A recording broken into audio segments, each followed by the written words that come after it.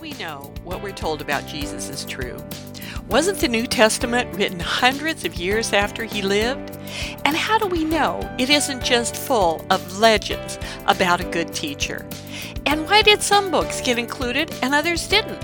Hi, I'm Yvonne Pren with Bible 805, where you learn to know, trust, and apply the Bible. These questions and more we'll answer in our lesson today entitled, How We Got the New Testament, Part 1, History That Proves When It Was Written. Now here's why we're doing this lesson. Along with the others in this How We Got Our Bible series, I'm doing it to help you answer critics and your own internal doubts when questions like these come up. Where people ask, wasn't it written hundreds of years after the events recorded in them?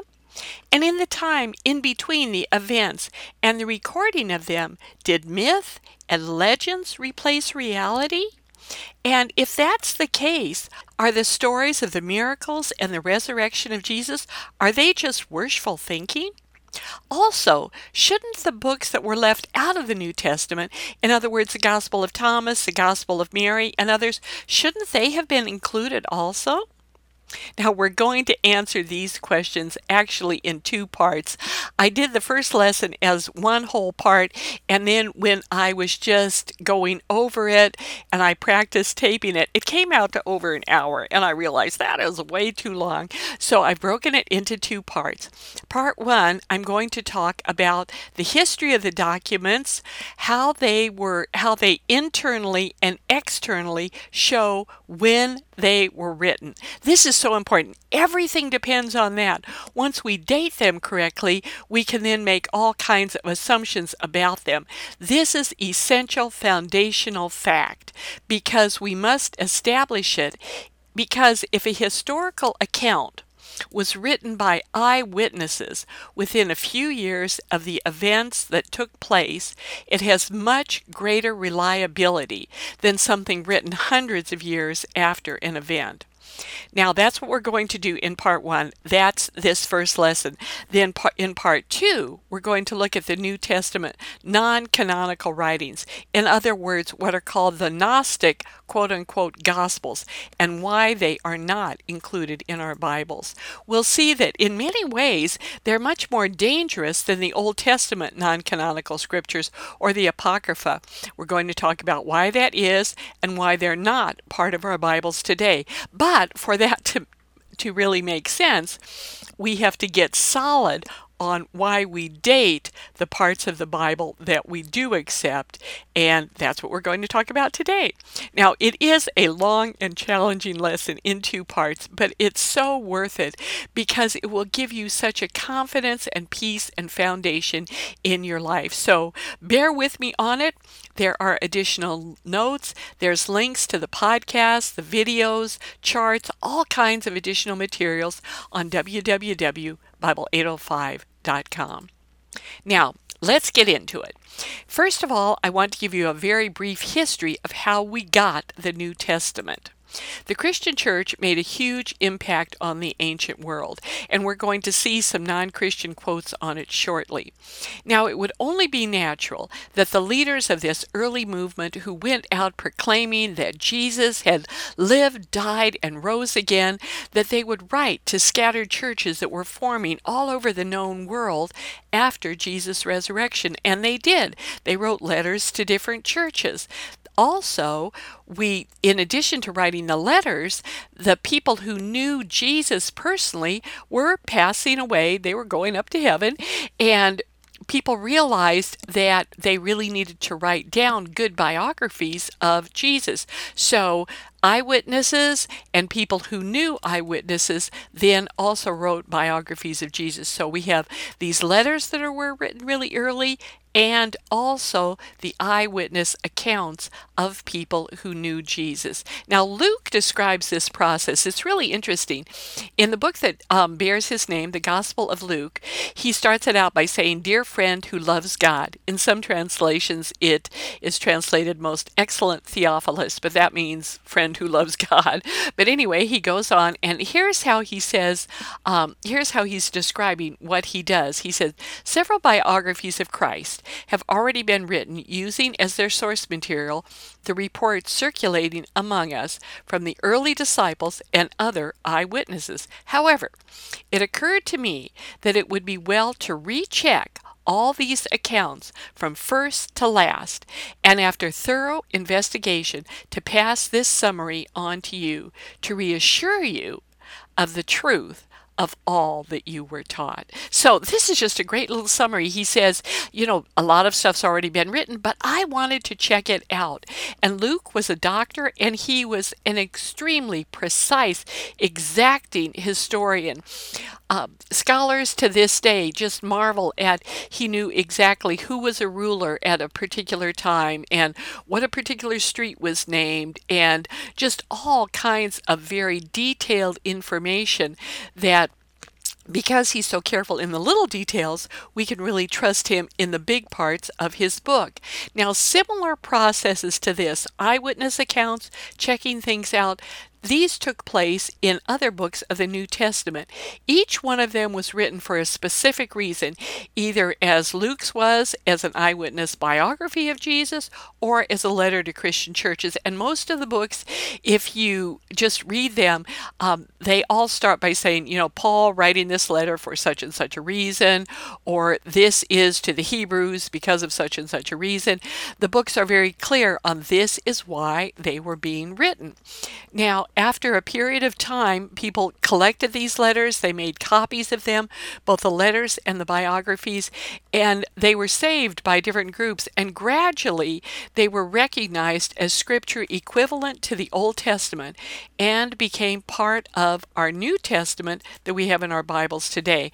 Now, we're going to talk about that exact process in our lesson on canonicity. So that'll be one away from this one. But what I want to do before that is I want to really assure you of why the manuscripts that we have were even considered. I want to go into depth on how we can date them and verify the authenticity of them that forms the foundation for their inclusion in Holy Scripture. Now, first of all, we're going to establish when the books were written. Now, we're going to look at some key dates that we have verification for in secular history. One of the main ones is the death of the Apostle Paul. We know through many sources that he was put to death under Nero. Now, Nero died in either 67 or 68 AD. So, obviously, Paul needed to be martyred before that time. Now, his death, the Apostle Paul's death, is not mentioned in the book of Acts. So, we know that the book of Acts was completed before 67 AD. Now, hang in there with me on this because it's really a key pivotal thing there. Now, if Acts was completed before 67 AD, the book of Luke had to be written prior to it, because Luke, who's the same author, starts out by saying, in a former letter, so he wrote Luke before he wrote Acts, and it was also the last of what are called the Synoptic Gospels. Matthew and Mark were written before Luke, and so all of the Gospels, we assume, by this method of dating, were probably written sometime in the late 50s, early 60s. Now, obviously, all of Paul's letters had to be written before 67 AD. Now, we have other things that date them more clearly, but obviously they had to be written before then because that's when he died. So we know that all of these, from this dating, it would lead us to believe that all of the books were written before probably 67 AD or so. Now, a second key date is the destruction of Jerusalem in 90 AD. And it is very important that no New Testament book, and this includes the book of Revelation, makes any mention of the destruction of the temple. and of the destruction of Jerusalem overall. It always talks about different things being, well, Paul went to this certain place, or Jesus went here, or, just all kinds of different things where they're talking about places as if they are still existing, still standing. Nothing about the destruction of the temple. And this was an earth-shaking, world-shattering event. It totally changed the whole course of Jewish history, of the Jewish religion, because the temple was destroyed and it has never been rebuilt. And so this was an incredibly important event, but no New Testament book even mentions it. And one would assume that something that monumental would have been mentioned. Current consensus among even secular, non-believing scholars is that, now they're not saying that because of this that the New Testament's divinely inspired, but that the entire New Testament was probably written prior to 70 AD. Now, not only because of the things that I've talked to you about, but because of just manuscript evidence itself, which we're now going to look at. Now, we have the dating from context. I've talked about that, of the different things that were written. But do the manuscripts themselves tell us anything? Well, this is really interesting because we're going to talk about how how scholars date manuscripts just by looking at them. They can say, oh, this probably came from the 200s, or this was a medieval manuscript. And you might think, well, how do they know? How did they have any idea when something was written? Well, I want you to think about this, and this is something where the video will help, but I'll describe it to you and you'll know immediately what I'm talking about. You yourself actually know how to evaluate manuscripts, even though you've probably never even thought about it. If I show you the picture of two newspapers, one comes from the 1800s. It's kind of tan, darker paper. It's kind of aged, and it's little narrow columns and kind of funny-looking advertisements and really scrolly, fancy title of it is called The Tombstone Epitaph, which is what this particular one is. I show you the picture of that newspaper, and then I show you a copy of USA Today. And actually, I shouldn't have told you when the first one was written, but if I just show you this one that, again, very small print, tiny columns, what we would consider old-fashioned looking advertisements, all one color, just black on the plain paper, and then USA Today with very clear headlines, lots of color, etc. If I say, now, which one's from the 1800s and which one's from the 20th century, you'd go, well, that's pretty obvious. You don't even have to look on the paper to know, just the way it's designed. And it's been like that throughout all of history. You don't need a graduate degree to tell you which is which. The paper, the type, whether they use color or not, the illustrations, all of those things make a big difference in when something was created, and we can tell just by looking at them. Biblical manuscripts, again, are no different, as the styles of writing and publication design are always changing. And because they're always changing, we can date when they were composed. In fact, you may or may not be aware of this, but right now, we are in the midst of a huge shift in how things are written. And that shift is we are shifting away from cursive writing. If you're not around younger people, you may not realize this, but cursive writing is no longer taught in schools. And the consequence of it is cursive writing is very hard, if not impossible, for some younger people to read. Now, we're not going to debate the right or wrong about it or whatever, but commentators are realizing that in a generation or so, people will not be able to read cursive writing. They will have to learn how to read it in the same way that people learn how to read Egyptian hieroglyphics or other things like that. That is simply what is going on. So one of the results of it is, should the Lord tarry, future historians will be able to date handwritten documents based on if they're in cursive or not. And they will find maybe some that are kind of shifting, sort of half cursive, half not, things sort of shifting. during the 2020s. And so we're in the midst of that kind of a change now. Well, what are the differences in past manuscripts? Now, here are some of the criteria. Again, the video shows this, but I'll be able to describe it for those of you listening on the podcast, and I think in a way that'll make sense. First of all, what were they written on? Now, the very early manuscripts are all written on papyrus, and this was made by taking reeds that typically grew along the Nile or whatever, and they would flatten them out and then sort of pound them together and smooth them off, and that made a surface they could write on. It is extremely easy from any photograph to tell what was written on papyrus because you see that sort of cross-hatching of the fibers of the paper. If something's written on papyrus, chances are it's from the 200s or earlier. All of the very early manuscripts were written on papyrus. So if you see that, chances are you know it's a very early document. Later on, they started writing on what's either called parchment or vellum. Now, what that is, just the amount of work that it took to put that together was just huge. Vellum and parchment both, they are made from the skins of animals. So literally, you would have to have hundreds of animals would be slaughtered and their skins used to make parchment and vellum for some of the later manuscripts. This didn't start to be used from about 300 on. So if something's on parchment or vellum, you know that it's probably a little bit later than the ones that were in papyrus. Now then, another giveaway is how the letters are constructed. Uncial, this is where the entire word is written entirely in capital letters. And this was used extensively from the first throughout to the 8th century AD by Latin and Greek scribes.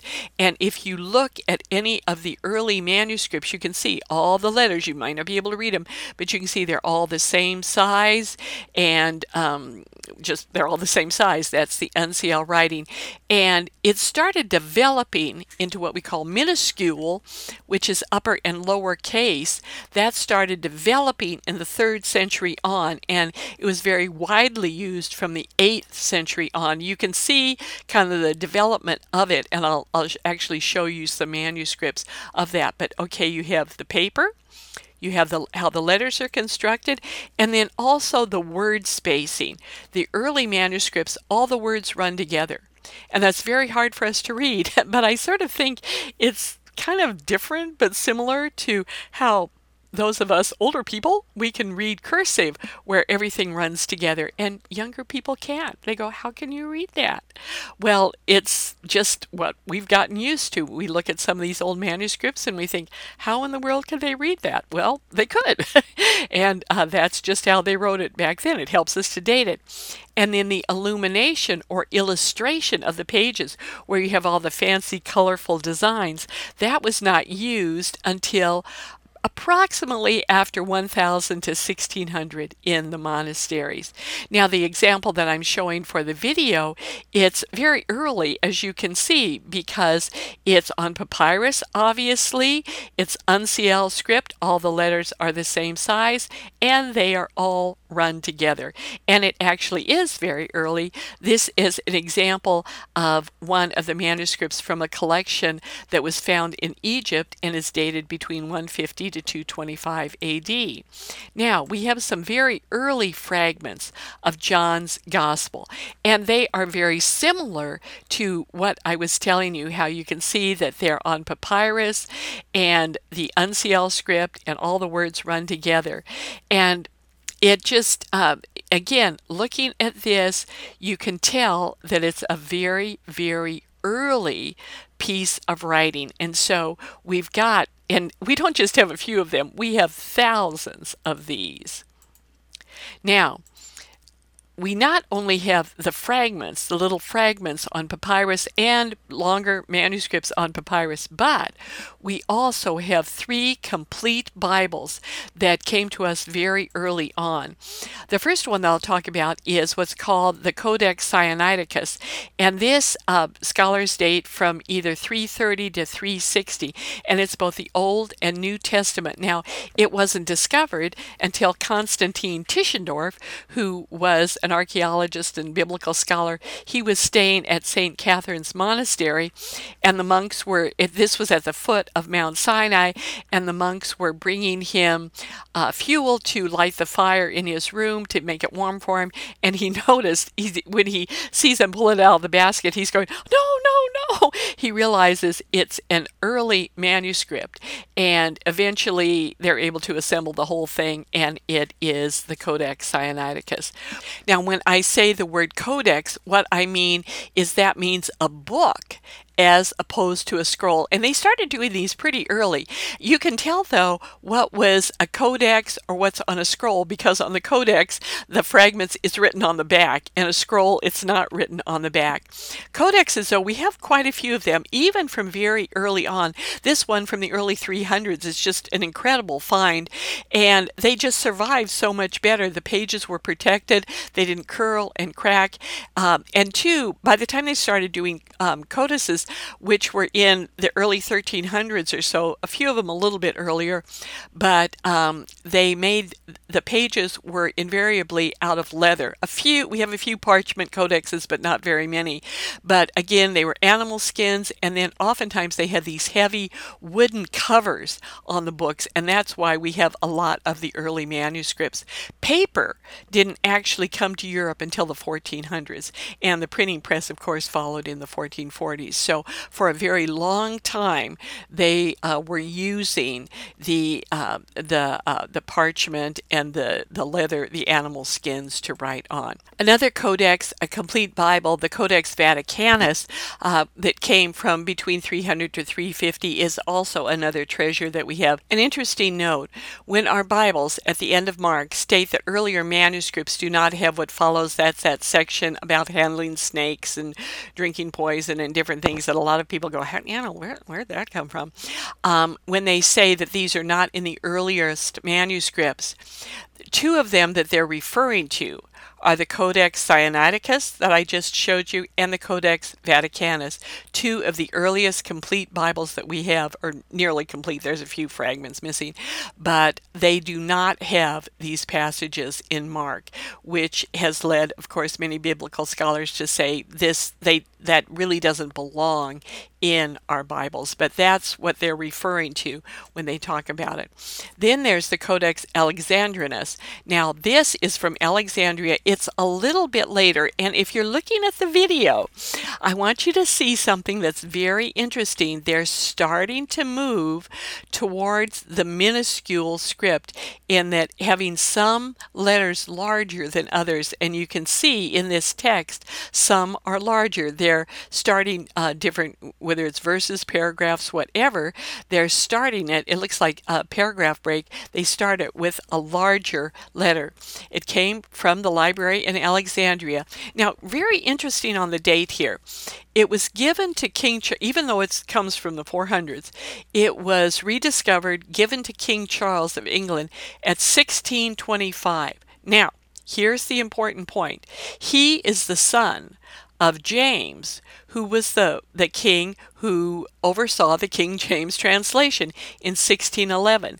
Now, it's very interesting that King James, he did not do his translation with access to some of the oldest Greek documents. And that's why when, this is several lessons down the line, when I show you how we got our modern translations, a lot of people think that King James is just the most perfect, wonderful thing. Well, it's great, it's wonderful, it's a good translation, but it's not the best, because they didn't have access to this and many other earlier, more complete manuscripts in the original languages that they're able to access now for translations.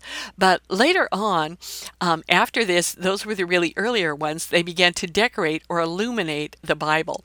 The lettering may be the same, and again, if you're looking at the video, you can see how the lettering is oftentimes in minuscule, pretty much the same letters, not a whole lot of breaks. It's starting to come up, but they started decorating with additional artwork, and I have some images here with the beautiful illuminated first letters from both the 1240s to 1260, and then an earlier one from 1079, where you can see how in the monasteries they had literally the time and money to do this additional decoration. Now, just a bit of typographic trivia from the early 1300s. Here is a manuscript, and you can see that this one, they use upper and lowercase letters. They have a lot of illustration on it, but what makes this interesting, and I'll describe it to you if you're not seeing the video, is you can see the markings underline the design. Most of them have faded away in many of the manuscripts that we have, but here you can see them, how they would first rule a line down one side, a line down the other, and then the lines for them to write on. Now, what's interesting is the lines going down each side. They came up with this saying that if you could make your words come out exactly to that line, and you can see some of the places they did, some they go over a little bit, but they really tried to line it up exactly with that line. If you did it and made it fit perfectly, the way it was supposed to be, if it came out right, they said that you justified your line. And of course, they got that term in the monasteries where we talk about being justified, being made right with God. That's what they used to describe making their handwritten manuscripts come out right, come out correctly, and that is still the same term that we use today, justified type, where we talk about how type fits from one side of the column to the other side of the column. When it fits in perfectly, that is justified type. Now, let's have a little pop quiz. I'm going to describe something to you, and I want you, based on what you just learned, to tell me when this particular item that I'm showing you was created. If you were shown this, when would you date it? It's very smooth, vellum pages, lots of colored illustrations, upper and lower case letters. Obviously, it's medieval. It was written after 1000 AD because of the things that we just talked about. It's a section of the book of Matthew, something that was produced in one of the medieval monasteries. Now, what if you were shown this particular piece? It's obviously on papyrus. We can see the cross-hatching of the papers there. It's uncial letters where they're all the same size. The words are all joined together. So when would you date that? I think you would say that it's obviously very early, and it was. This piece comes from around 175 AD or somewhere around that. It's the end of the Gospel of Luke, the beginning of the Gospel of John, and it's labeled P75. In other words, parchment 75 is how they number and label these sorts of things. Now, there are not just a few examples like this, but thousands of them. This chart, and it will be on the notes, many of you have seen versions of it. I did this so that I could make copies and give it to you. But as you can see, in the ancient world, the history that we don't doubt in any way, for example, the histories of Caesar and his Gallic Wars, all the things we know about him. His Gallic Wars were written between 100 and 44 BC. The earliest copies we have are from the 900s. Most of the older manuscripts, we have copies from the medieval monasteries. That's where we have the copies. And that came, that was about 1,000-year gap. We have 10 copies of his Gallic Wars, and historians think, well, that's just great. We don't doubt at all his history, and it's the same with other famous histories, the Iliad, the Odyssey, Herodotus, Plato, all of these sorts of things. We have very few copies of them, and we have a huge time gap, but they're considered reliable. However, when we get to the New Testament, as we showed earlier, even the most liberal scholars say it was completed by around 100. Again, most today believe it was by 70 AD, but some of our earliest fragments come from less than 50 years, or 50 years more or less from when they were first written. These are actual tangible things that we can touch. And from 200 on, we have many, many manuscripts, fragments, entire books from 300 on. All in all, we have around one of the latest counts, and this keeps going up because they keep making discoveries. We have 5,366 either fragments or complete books in the original language, plus over 15,000 translated copies. Many more thousands of citations, quotations, etc.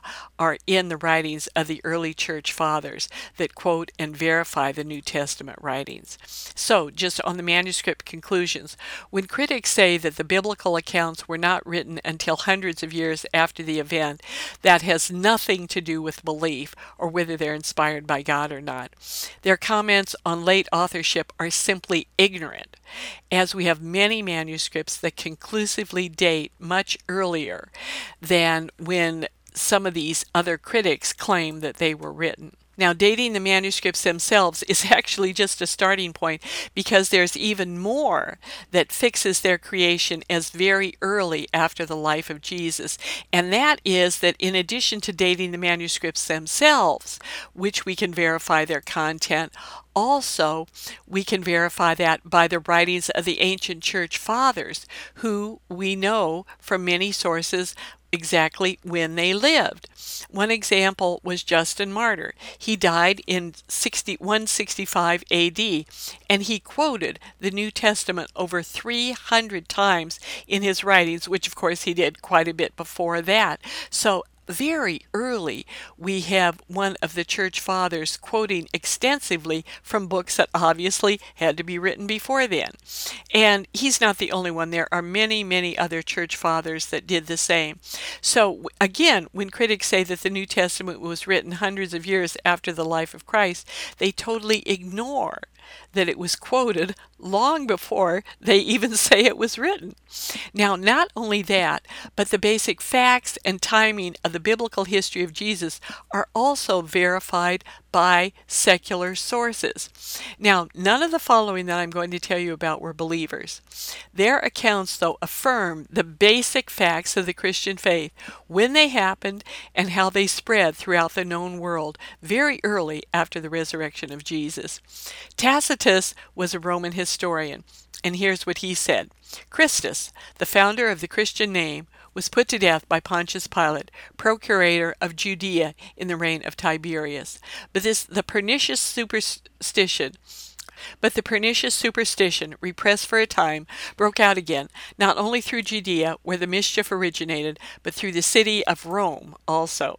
Suetonius, who lived from 69 to 130 AD, approximately the same time, he said, as the Jews were making constant disturbances at the instigation of Chrestus, in other words Christ, Claudius expelled them from Rome.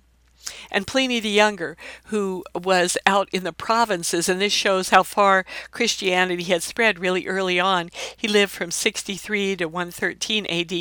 He wrote to the Emperor Trajan because he just didn't know what to do with the Christians in his province, where he said, I asked them directly if they were Christians. They used to gather on a stated day before dawn and sing to Christ as if he were a god. All the more I believed it necessary to find out what was the truth from two servant maids, which were called deaconesses, by means of torture. Nothing more did I find than a disgusting, fanatical superstition. So again, even though none of these were believers, they verify the basic facts and the timing of the Christian faith. Another one that is really interesting is Josephus and what's called the Testimonium Flavianum. And this is where in his History of the Jews, he quotes this about Jesus. Now, it's really funny because although critics, they take as his beliefs, his facts, much of what he writes, they say, well, this one had to be modified by Christians. He couldn't have really said that. But regardless of whether he said all of it or not, the basic facts are accepted, the core is there. But here's what he said. Here is what has come down to us in this particular quote. About this time there lived Jesus, a wise man, if indeed one ought to call him a man. For he was one who performed surprising deeds and was a teacher of such people as accepted the truth gladly. He won over many Jews and many of the Greeks. He was the Christ. And when upon the accusation of the principal men among us, Pilate had condemned him to a cross, those who had first come to love him did not cease. He appeared to them, spending a third day restored to life. For the prophets of God had foretold these things and 1,000 other marvels about him. And the tribe of Christians, so called after him, has still to this day not disappeared.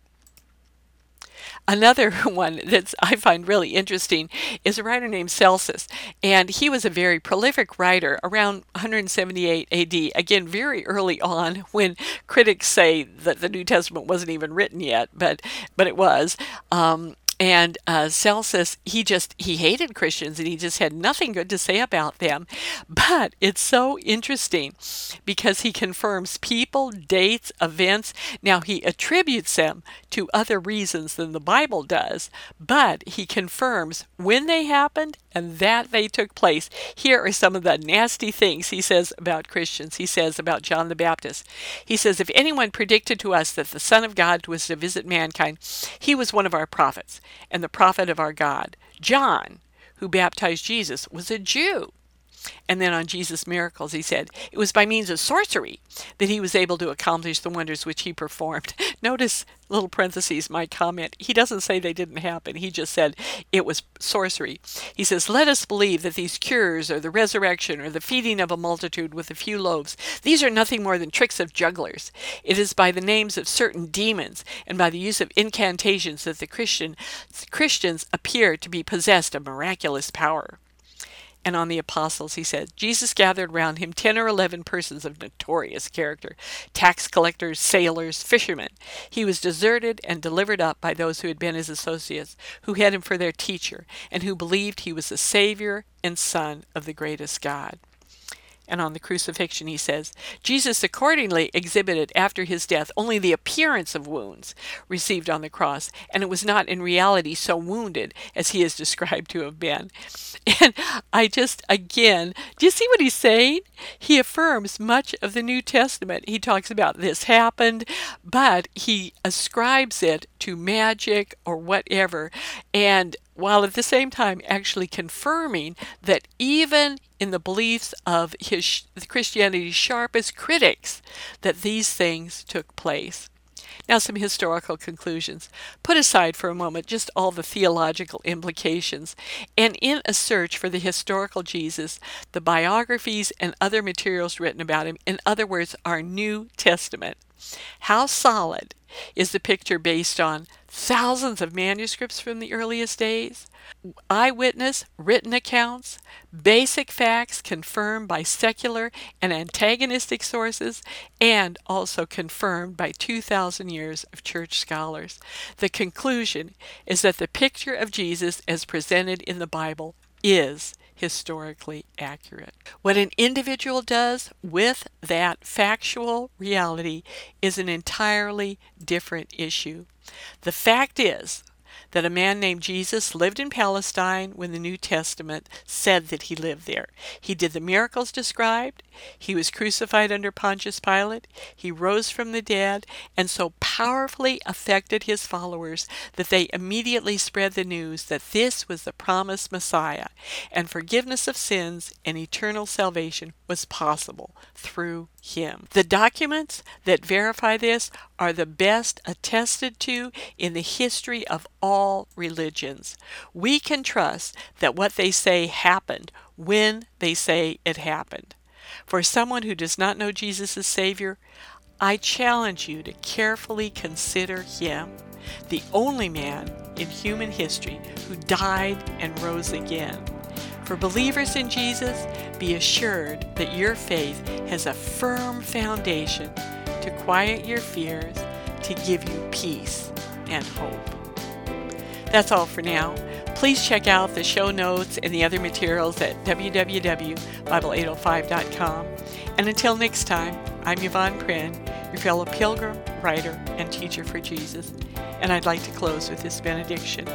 May you know the invitation of God to move from confusion to clarity, from wandering to rest, from loneliness to knowing you are loved, from turmoil to peace, from wherever you are on your spiritual journey to a growing knowledge of God's Word and in your personal relationship with the Father, Son, and Holy Spirit. Amen.